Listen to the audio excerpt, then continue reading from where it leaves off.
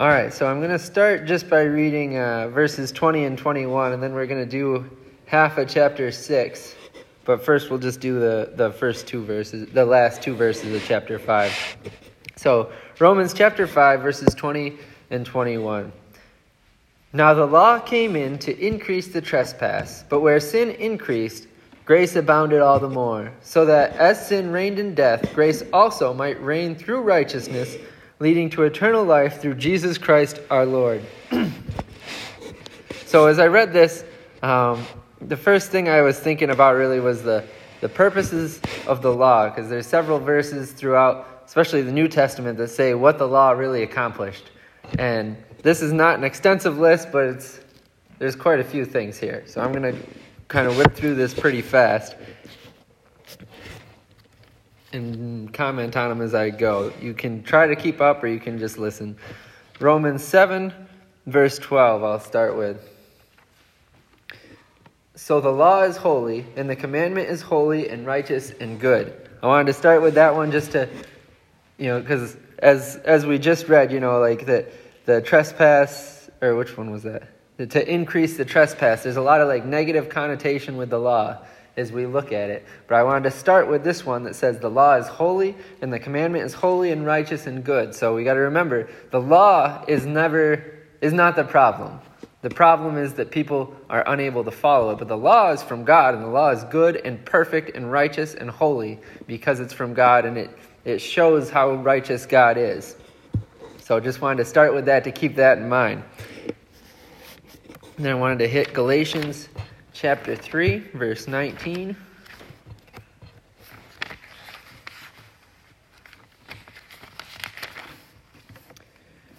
Why then the law? It was added because of transgressions, until the offspring should come to whom the promise had been made, and was put in place through angels by an intermediary. So the law was added because of transgressions. It wasn't as if there was no sin until the law. It was added more to show, yes, sin is happening. And again, it's not like the law magically made it so that, yes, now there's sin. It made it more that we can recognize sin for what it is. And then wanted to hit in my line, just want to go back to Romans 3, verse 20. For by the works of the law, no human being will be justified in his sight, since through the law comes knowledge of sin. That's kind of just what we talked about.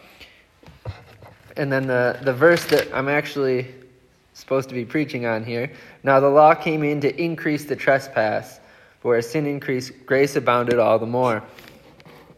So, not only does it show that sin is happening, in a sense it does increase the trespass because it shows it, but there's this nature in us that you can see it with a kid. When you tell them not to do something, they want it. And so in a very real sense, the law did increase the trespass, but it also increased it in just our knowledge of it, but even in how much we did sin. And back to Galatians. I hope this is interesting for you. So many times when I read these verses that say, and the law did this, and the law did that, I think to myself, boy, the law says a lot about the law. I wonder if there's a list of those. So I kind of made one. What number? Galatians 2, verse 16. Yet we know that a person is not justified by works of the law, but through faith in Jesus Christ. I'll end there. Sorry, my notes aren't incredibly organized at this point, but they do get better. Again, just this idea throughout the New Testament that by works of the law, no flesh is justified. And then in Romans 4, we don't have to turn there, but just how the law brings wrath. And he does say, but where there is no law, there is no transgression. But at that point, when you look into it, he's not saying there's no sin. It's more just there's no breaking of where there's no law, there's no breaking of the law. Then Hebrews chapter 10, verse 1. And this is where things start to turn a little bit. For since the law has but a shadow of the good things to come, instead of the true form of these realities, and then I'll stop at that point. So we do see that the law, it does have a shadow of the good things to come. It had a purpose besides just showing that sin is happening and to show the trespass, but also had a shadow of the good things to come. We see in the law so many things pointing to Christ. And then back to Galatians. A lot of Galatians in this. Talks about the law a bit. So Galatians 3, I'm going to read verses 21 through 26. Is the law then contrary to the promises of God? Certainly not. For if a law had been given that could give life, then righteousness would indeed be by the law. But the Scripture imprisoned everything under sin, so that the promise by faith in Jesus Christ might be given to those who believe. Now before faith came, we were held captive under the law, imprisoned until the coming faith would be revealed. So then the law was our guardian until Christ came, in order that we might be justified by faith. But now that the faith has come, we are no longer under a guardian. For in Christ Jesus you are all sons of God through faith. So just an interesting way of putting it there, that the law imprisoned everything, almost like a guardian until Christ could come. An interesting thought on that. I remember a class I took for Old Testament with the thought that the law was our guardian. And in a sense, the same idea here that you need to be convicted of sin before you can really believe in Christ.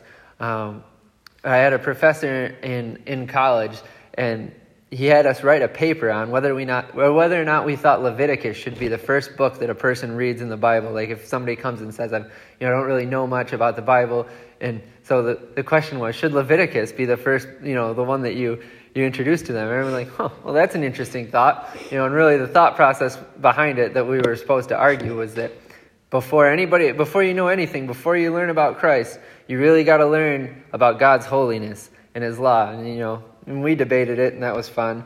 But I think the thought is there, as we've said before, just that there needs to be conviction. There needs to be understanding that God is holy, that we are fallen short before, it's for people to realize their need for Christ. Because I think a lot of times it's kind of thrust on people of like, you need Christ. And they're like, oh, okay.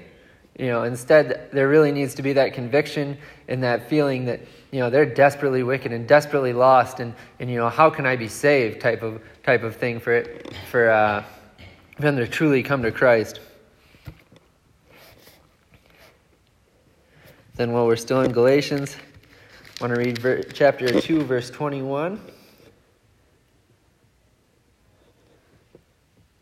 I do not nullify the grace of God, for if righteousness were through the law, then Christ died for no purpose. So again, just this idea that righteousness can't come through the law, that the law does not provide a way for people to be saved. It merely shows how holy you have to be with God, and shows that people, through their sinful nature, cannot be that holy. We just can't make it.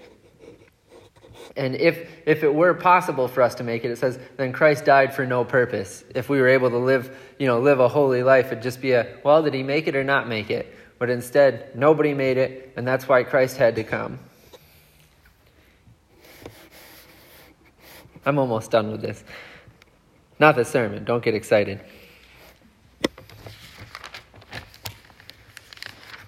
Romans 8, verses 2 through 4. For the law of the Spirit of life has set you free in Christ Jesus from the law of sin and death.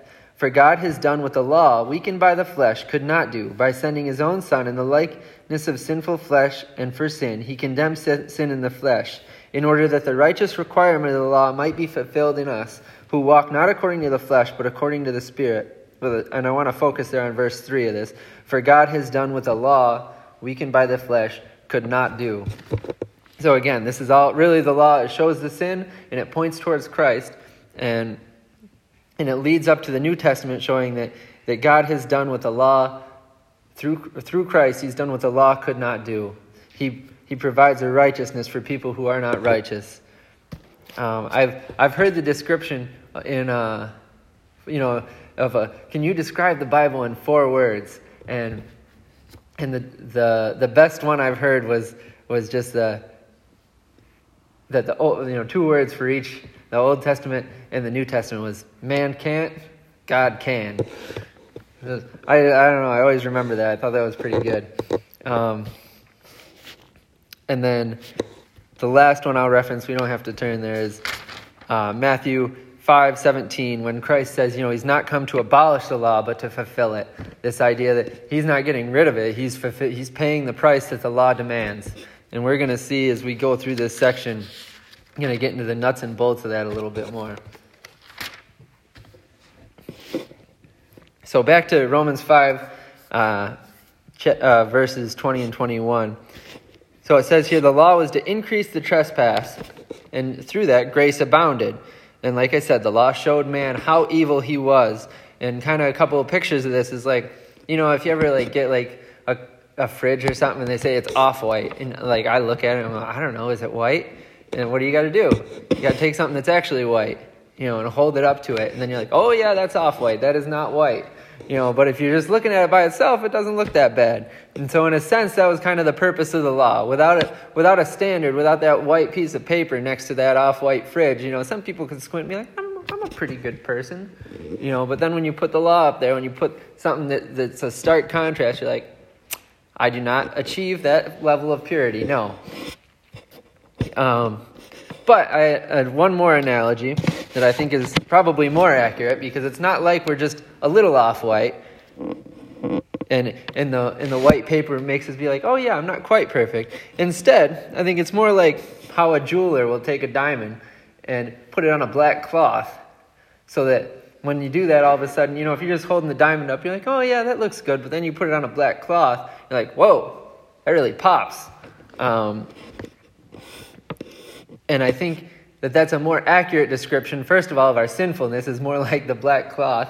And second of all, it really takes the focus and it puts that on the diamond, on God's holiness. And it's not so much about the black cloth being a black cloth and not the diamond. It's more just the diamond is, just so much beyond, that it sticks out so much and it's so beautiful, way more than you would have realized had it not been contrasted with the black cloth.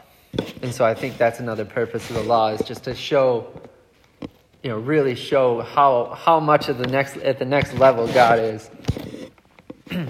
So verse 21 here, so that as sin reigned in death. So I'm going to go through a little bit here. So the result, the wages of sin is death. So the result of sin is death. You sin, you die. You see that in Genesis. When Adam sinned, he said, you will surely die. So up until Christ, death always won. Sin had always won. Nobody had ever been righteous. So everybody sinned, everybody died. Because everybody sinned, they were going to die. But Christ came, and he was righteous. In life, he beat sin. He never sinned. And having never sinned, the end result could not be death, because death was the result of sin.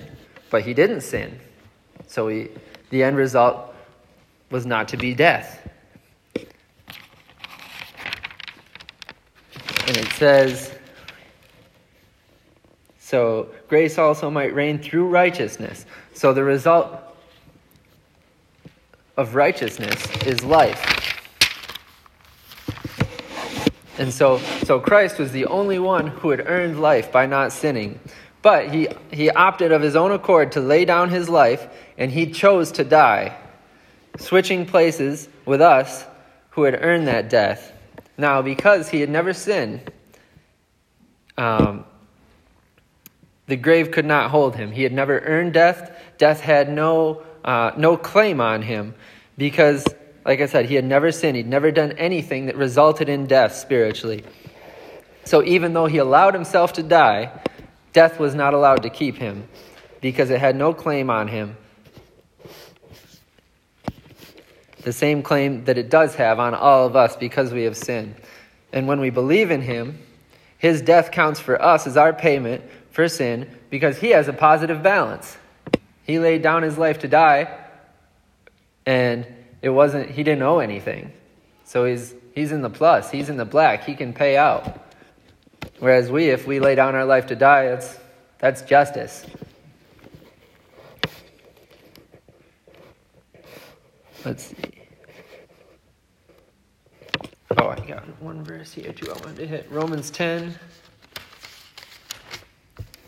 verse 4. So, for Christ is the end of the law for righteousness to everyone who believes.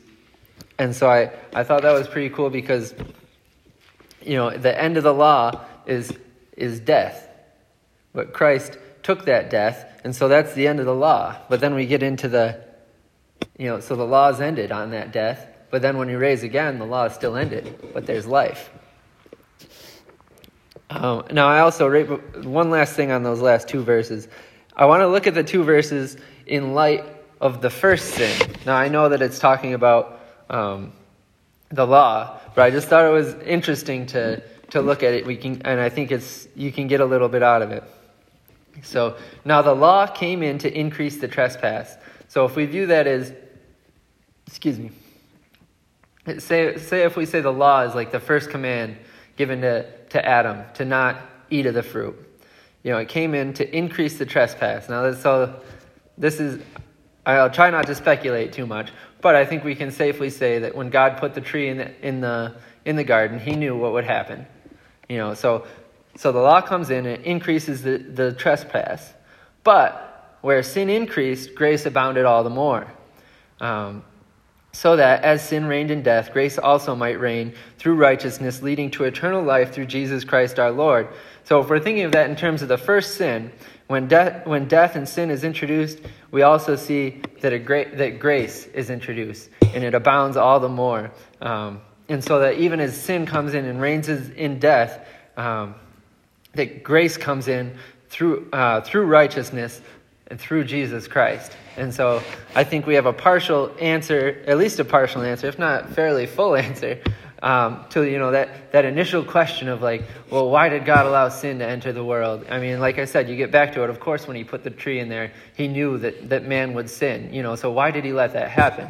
And here I think we see a bit of the answer in that, the trespass was increased, but grace was increased, and even more so,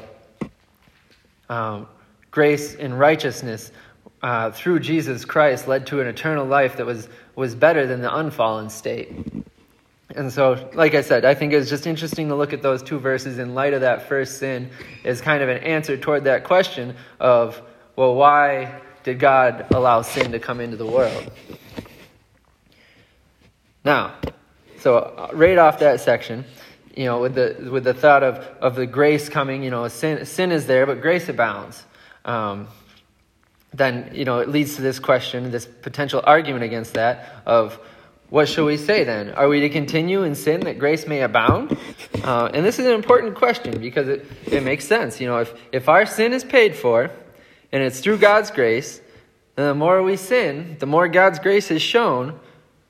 I'm not saying, the argument doesn't necessarily it kind of says here, but it doesn't even necessarily mean to woohoo, go ahead and sin. It could even just mean should we not even really worry about sin? If we sin, just rejoice that Christ has overcome it. And so that's the argument. Are we continue in sin that grace may abound? In verse 2, by no means. And in a sense, this is a sensible argument. I mean, if you think about as parents, if you always give grace, you'd be in trouble. Because if your child, every time they misbehave, they know you're going to forego punishment. You're going to get grace. Your child, what they'll learn is that they're not going to be punished and that they can do what they want. Or if a judge, lets a man repeatedly go every time he commits a crime, that's not helping the matter. And so you look at this and you're that kind of makes sense. This dichotomy here, I'm not sure about this, more sin equals more grace. So woohoo, But Paul gives an excellent answer in the next few verses. So first off, he starts, by no means, absolutely not. And then said, how can we who died to sin still live in it? Because when we were born again, having believed in Jesus, our relationship to sin changed. We have died to it. We simply should not live in it and should not desire it. Now, this doesn't mean that we won't sin. Of course we do. But I do think it means we ought to feel disgusted by sin. We ought to feel convicted when we do sin. We ought to realize that we cannot be right again until we confess. And I think when we ought to be free from the guilt of sin when we do confess, because God is faithful and just to forgive. Then our hearts ought to be changing. Hold on, I lost my point. And as the Holy Spirit works in us, our hearts ought to be changing. And so that we shouldn't see a lifestyle of complacency and habitual sinning. If we have believed in Christ, we really we no longer have any tie to sin. And its penalty is not for us. We're no longer under its yoke. We're no longer doomed to die because of it. Instead, as I said, we should hate sin for what it is, an offense against our beloved God who saved us, and we should have a great need and desire within us to pursue holiness. Verses 3 and 4. Do you not know that all of us who have been baptized into Christ Jesus were baptized into his death? We were buried therefore with him by baptism into death, in order that just as Christ was raised from the dead by the glory of the Father, we too might walk in newness of life. So this is, I believe we're talking about a spiritual baptism here. And think about like in Matthew 3, I guess I can read that real quick, because otherwise I'd just butcher a paraphrase. So when John the Baptist is talking, and he says, I baptize you with water for repentance, but he who is coming after me is mightier than I, whose sandals I am not worthy to carry. He will baptize you with the Holy Spirit and fire. And I think, it's a pretty... I'll read another section in just a second, but the physical baptism represents what happens. It's a dramatization, an acting out of the spiritual reality that's happening in our hearts. And I would want to hit Colossians chapter 2.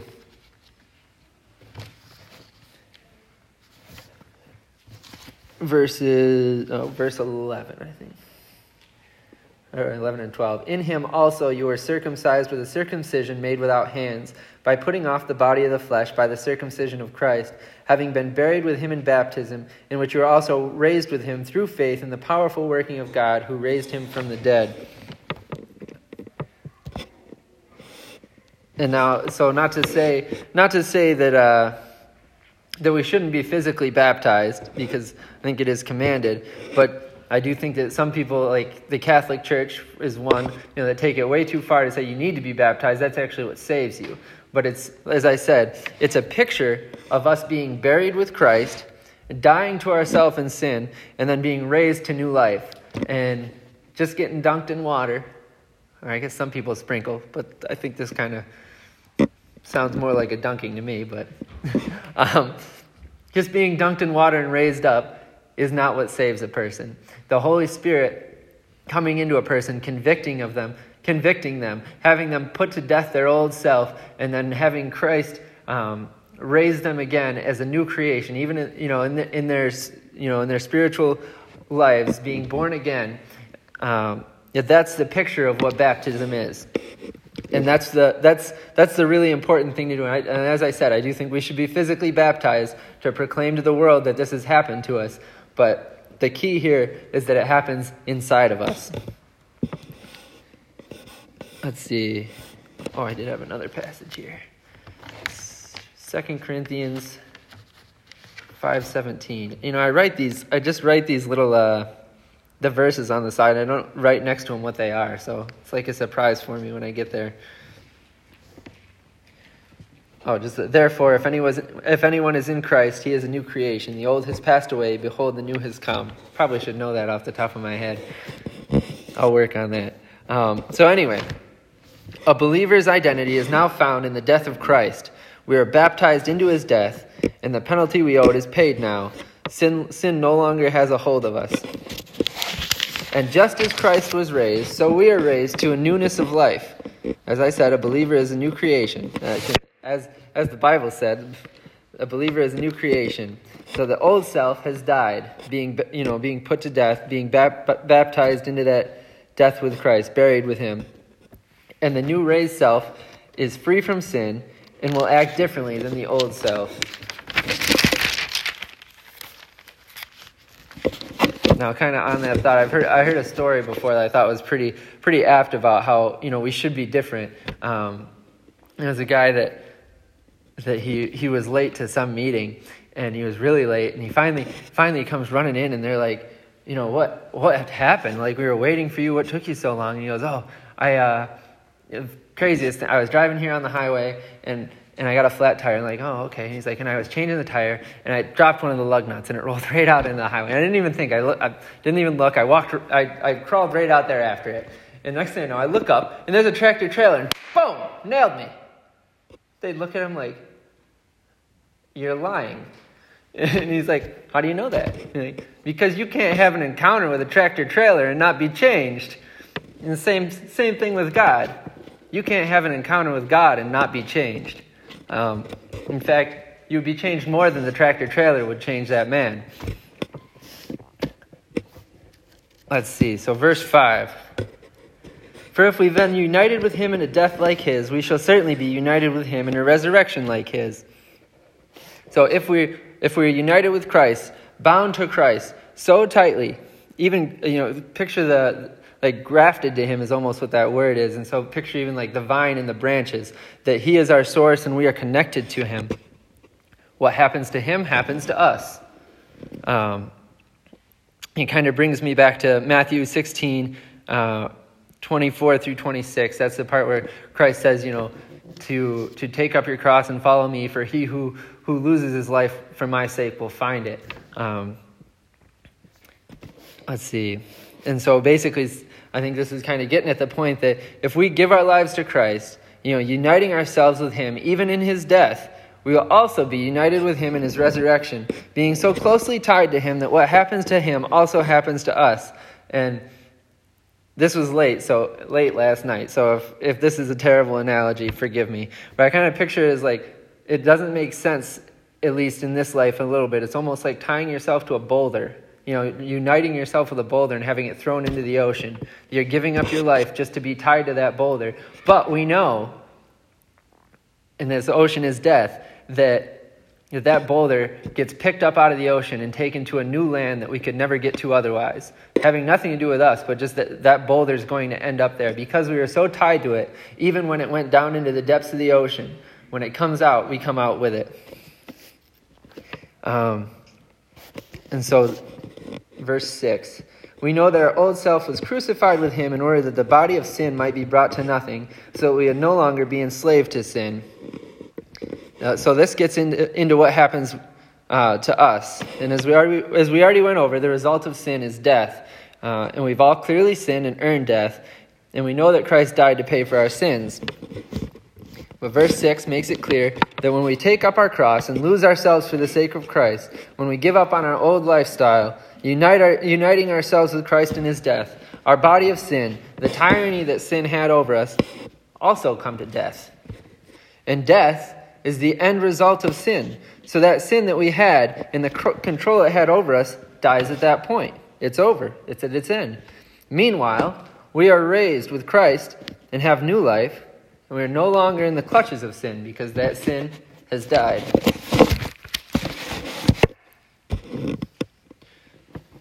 Verse 7, for one who has died has been set free from sin.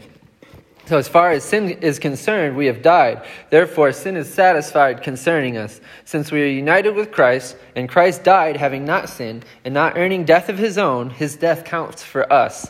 And since sin has resulted in death, as it must, it no longer can require or demand anything of us, just as a master can no longer require anything of his slave once the slave is dead. Verse 8. Now, if we have died with Christ, we believe that we also will live with him. So, however, though we are dead in regards to sin, we have gone through this death, we have faith that we will live with Christ because of verse 9. We know that Christ, being raised from the dead, will never die again. Death no longer has dominion over him. We know that Christ was raised. This is a historical event with verified witnesses. He came back to life. And that proved that all this logic that I'm saying here, that Paul was going through about how sin results in death, but really that Christ didn't sin, so death couldn't hold him. And the proof is in the pudding. He laid down his life and he came back. Death couldn't hold him. So this is how we know, because he did raise back to the life. And since Christ was perfect, sin and death had no claim on him. And he chose to put his own life down, but then he chose to pick it back up again. And he came back. So, and as he's been saying, if we unite ourselves to him in his death, we will also rise again in his victory over death. And then with Christ, and having died once as is appointed to all men, he will never die again. His resurrection shows that death does not have any authority over him. He only died because he chose to die. Which is really interesting to think about. Just that at any point, right up until the last moment that he gave up his breath, he could have completely healed himself. I mean, he literally had to choose, I'm going to die right now. Because he could have saved himself, he could have, done any type of miracle. Even right after he died, if he wanted to pop himself back up, he could have done that. But he literally chose, I will die right now. And then, and then 3 days later he chose, and now I will come back. Verse 10, for the death he died to sin once for all, but the life he lives to God. So, as we said, he chose to do this, to die as one who had died. He died as one who had sinned, even though he had not, once for all. So he did this for all who would believe in him, and his victory was attained in that one death. He completely settled all the accounts.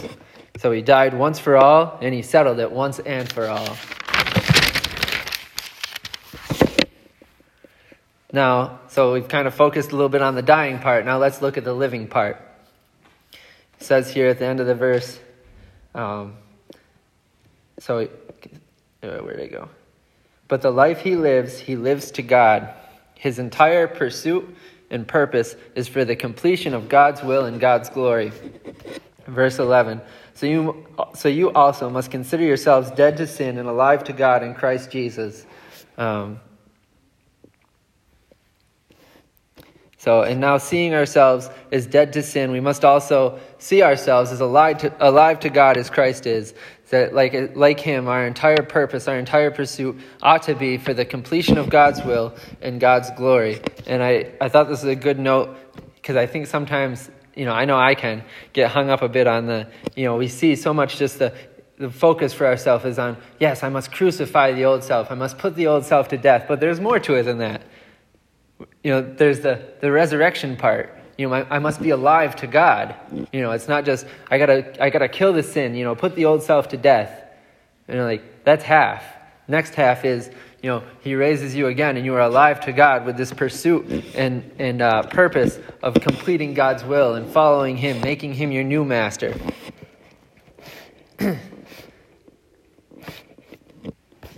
Let's see. And then, so just verse 11 ends with, in Christ Jesus. Just a little reminder there, this death to sin and becoming alive to God is only possible in Christ. Because without Christ, our death, our putting ourselves to death, would just be what we deserve. End of story.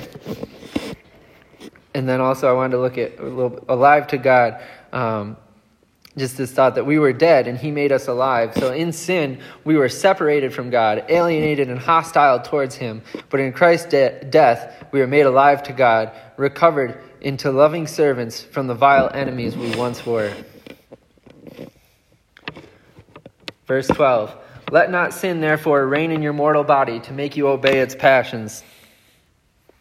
So this whole section here is Paul's answer to that question of, what shall we say then? Are we to continue in sin that grace may abound?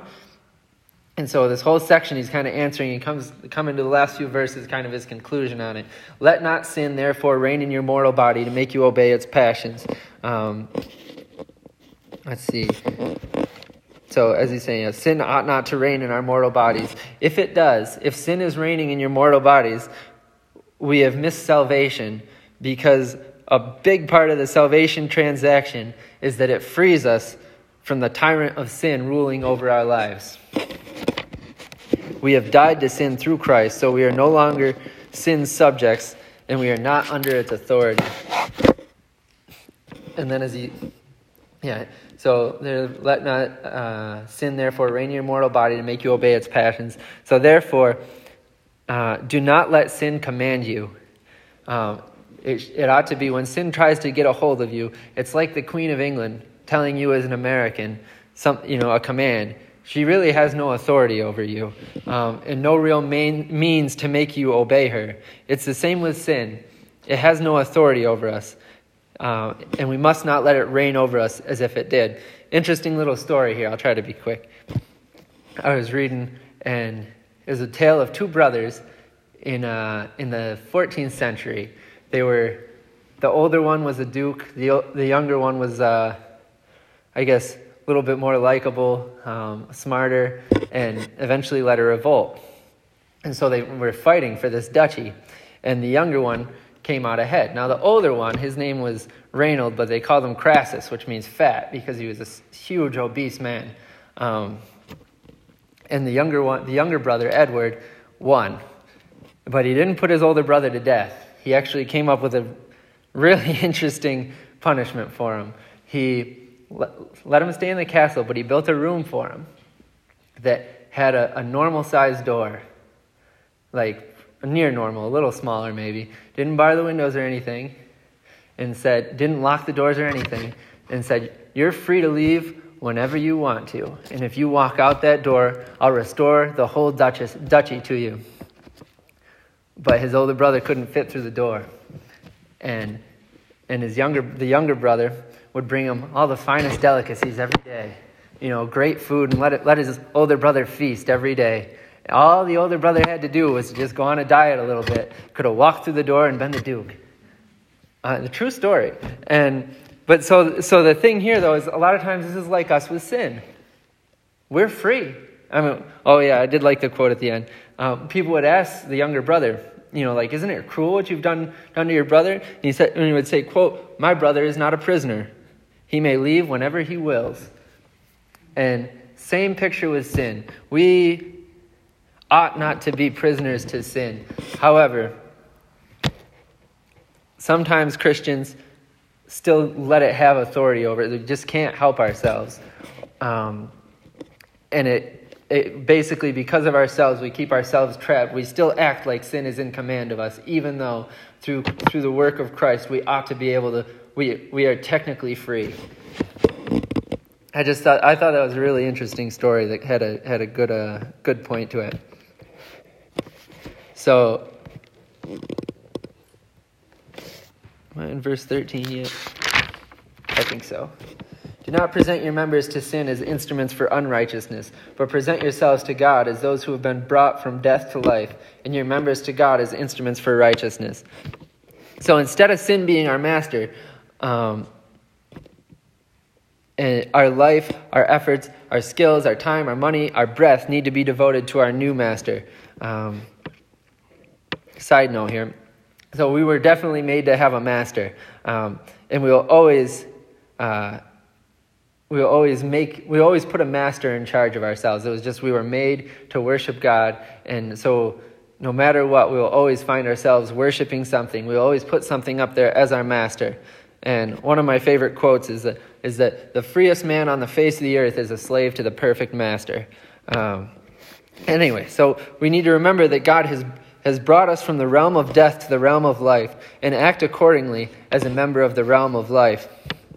So again, we still sin, but we can't let it master us. We must hate sin. We must fight it. We must be convicted of it. We must confess it, and we must move on from it after confessing it. Because through Christ, our sin does not have any power over us. Once confessed, we are right with God again in the realm of life. There may be consequences for sins in this life, but spiritually and eternally speaking, that sin has already been paid for and need not be brought up again.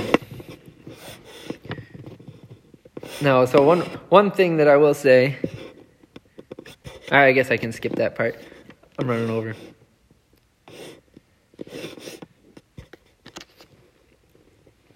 I do think we should, especially for me, I think should be thinking and focusing more on what it looks like to present ourselves to God as instruments for righteousness.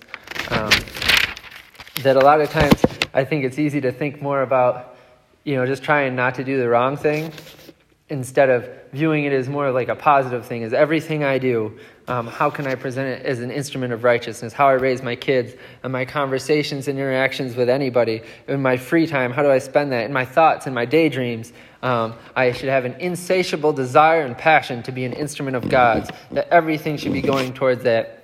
Kind of like the example of an Olympian, that trains day and night. Everything they do is geared towards this one thing. And that's how we should be towards following God.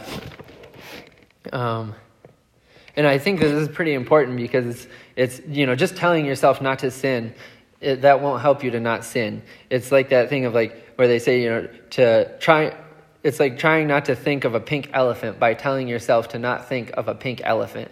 Something like, don't think of a pink elephant. Don't think of a pink elephant. It doesn't work. You need to replace it with something. And God replaces sin as our master, and he replaces our old purpose of fulfilling our selfish desires with a new purpose to live out for his glory. So verse 14, Paul concludes this argument right here with, "For sin will have no dominion over you, since you are not under law, but under grace." Spurgeon described this verse as a test. For sin will have no dominion over you. One is a test. For our claim to be Christians, does sin have dominion over you? Two is a promise of victory. Sin, that Christ will win, that you will win if Christ is in you. And the three, an encouragement, similar with the promise, is just take hope and strength into this battle because there is victory coming. That sin will not have dominion over you. I cannot read what I write. So the end off was, since you are not under law, but under grace. Again, just the same thing he's been emphasizing a lot. We can never work our way to salvation or earn it. The law only shows the trespass, and grace through Christ provides both the freedom and the power to live over sin. And with that, I will close. Father, thank you for this day. Thank you for all our mothers. We thank you for your word. We pray that you help us to understand it, that you get it within our hearts. We pray that you help us to live in victory over sin. Give us that victory and that hope as we continue to do battle. Help us to live lives as presenting ourselves as instruments for your righteousness. And we thank you for your Son and his sacrifice for us, so that we can die to sin and yet through him be raised to a new life. And we just thank you for your love for us and all this grace that we could never deserve, and help us to love you and to pursue you above all things. Amen.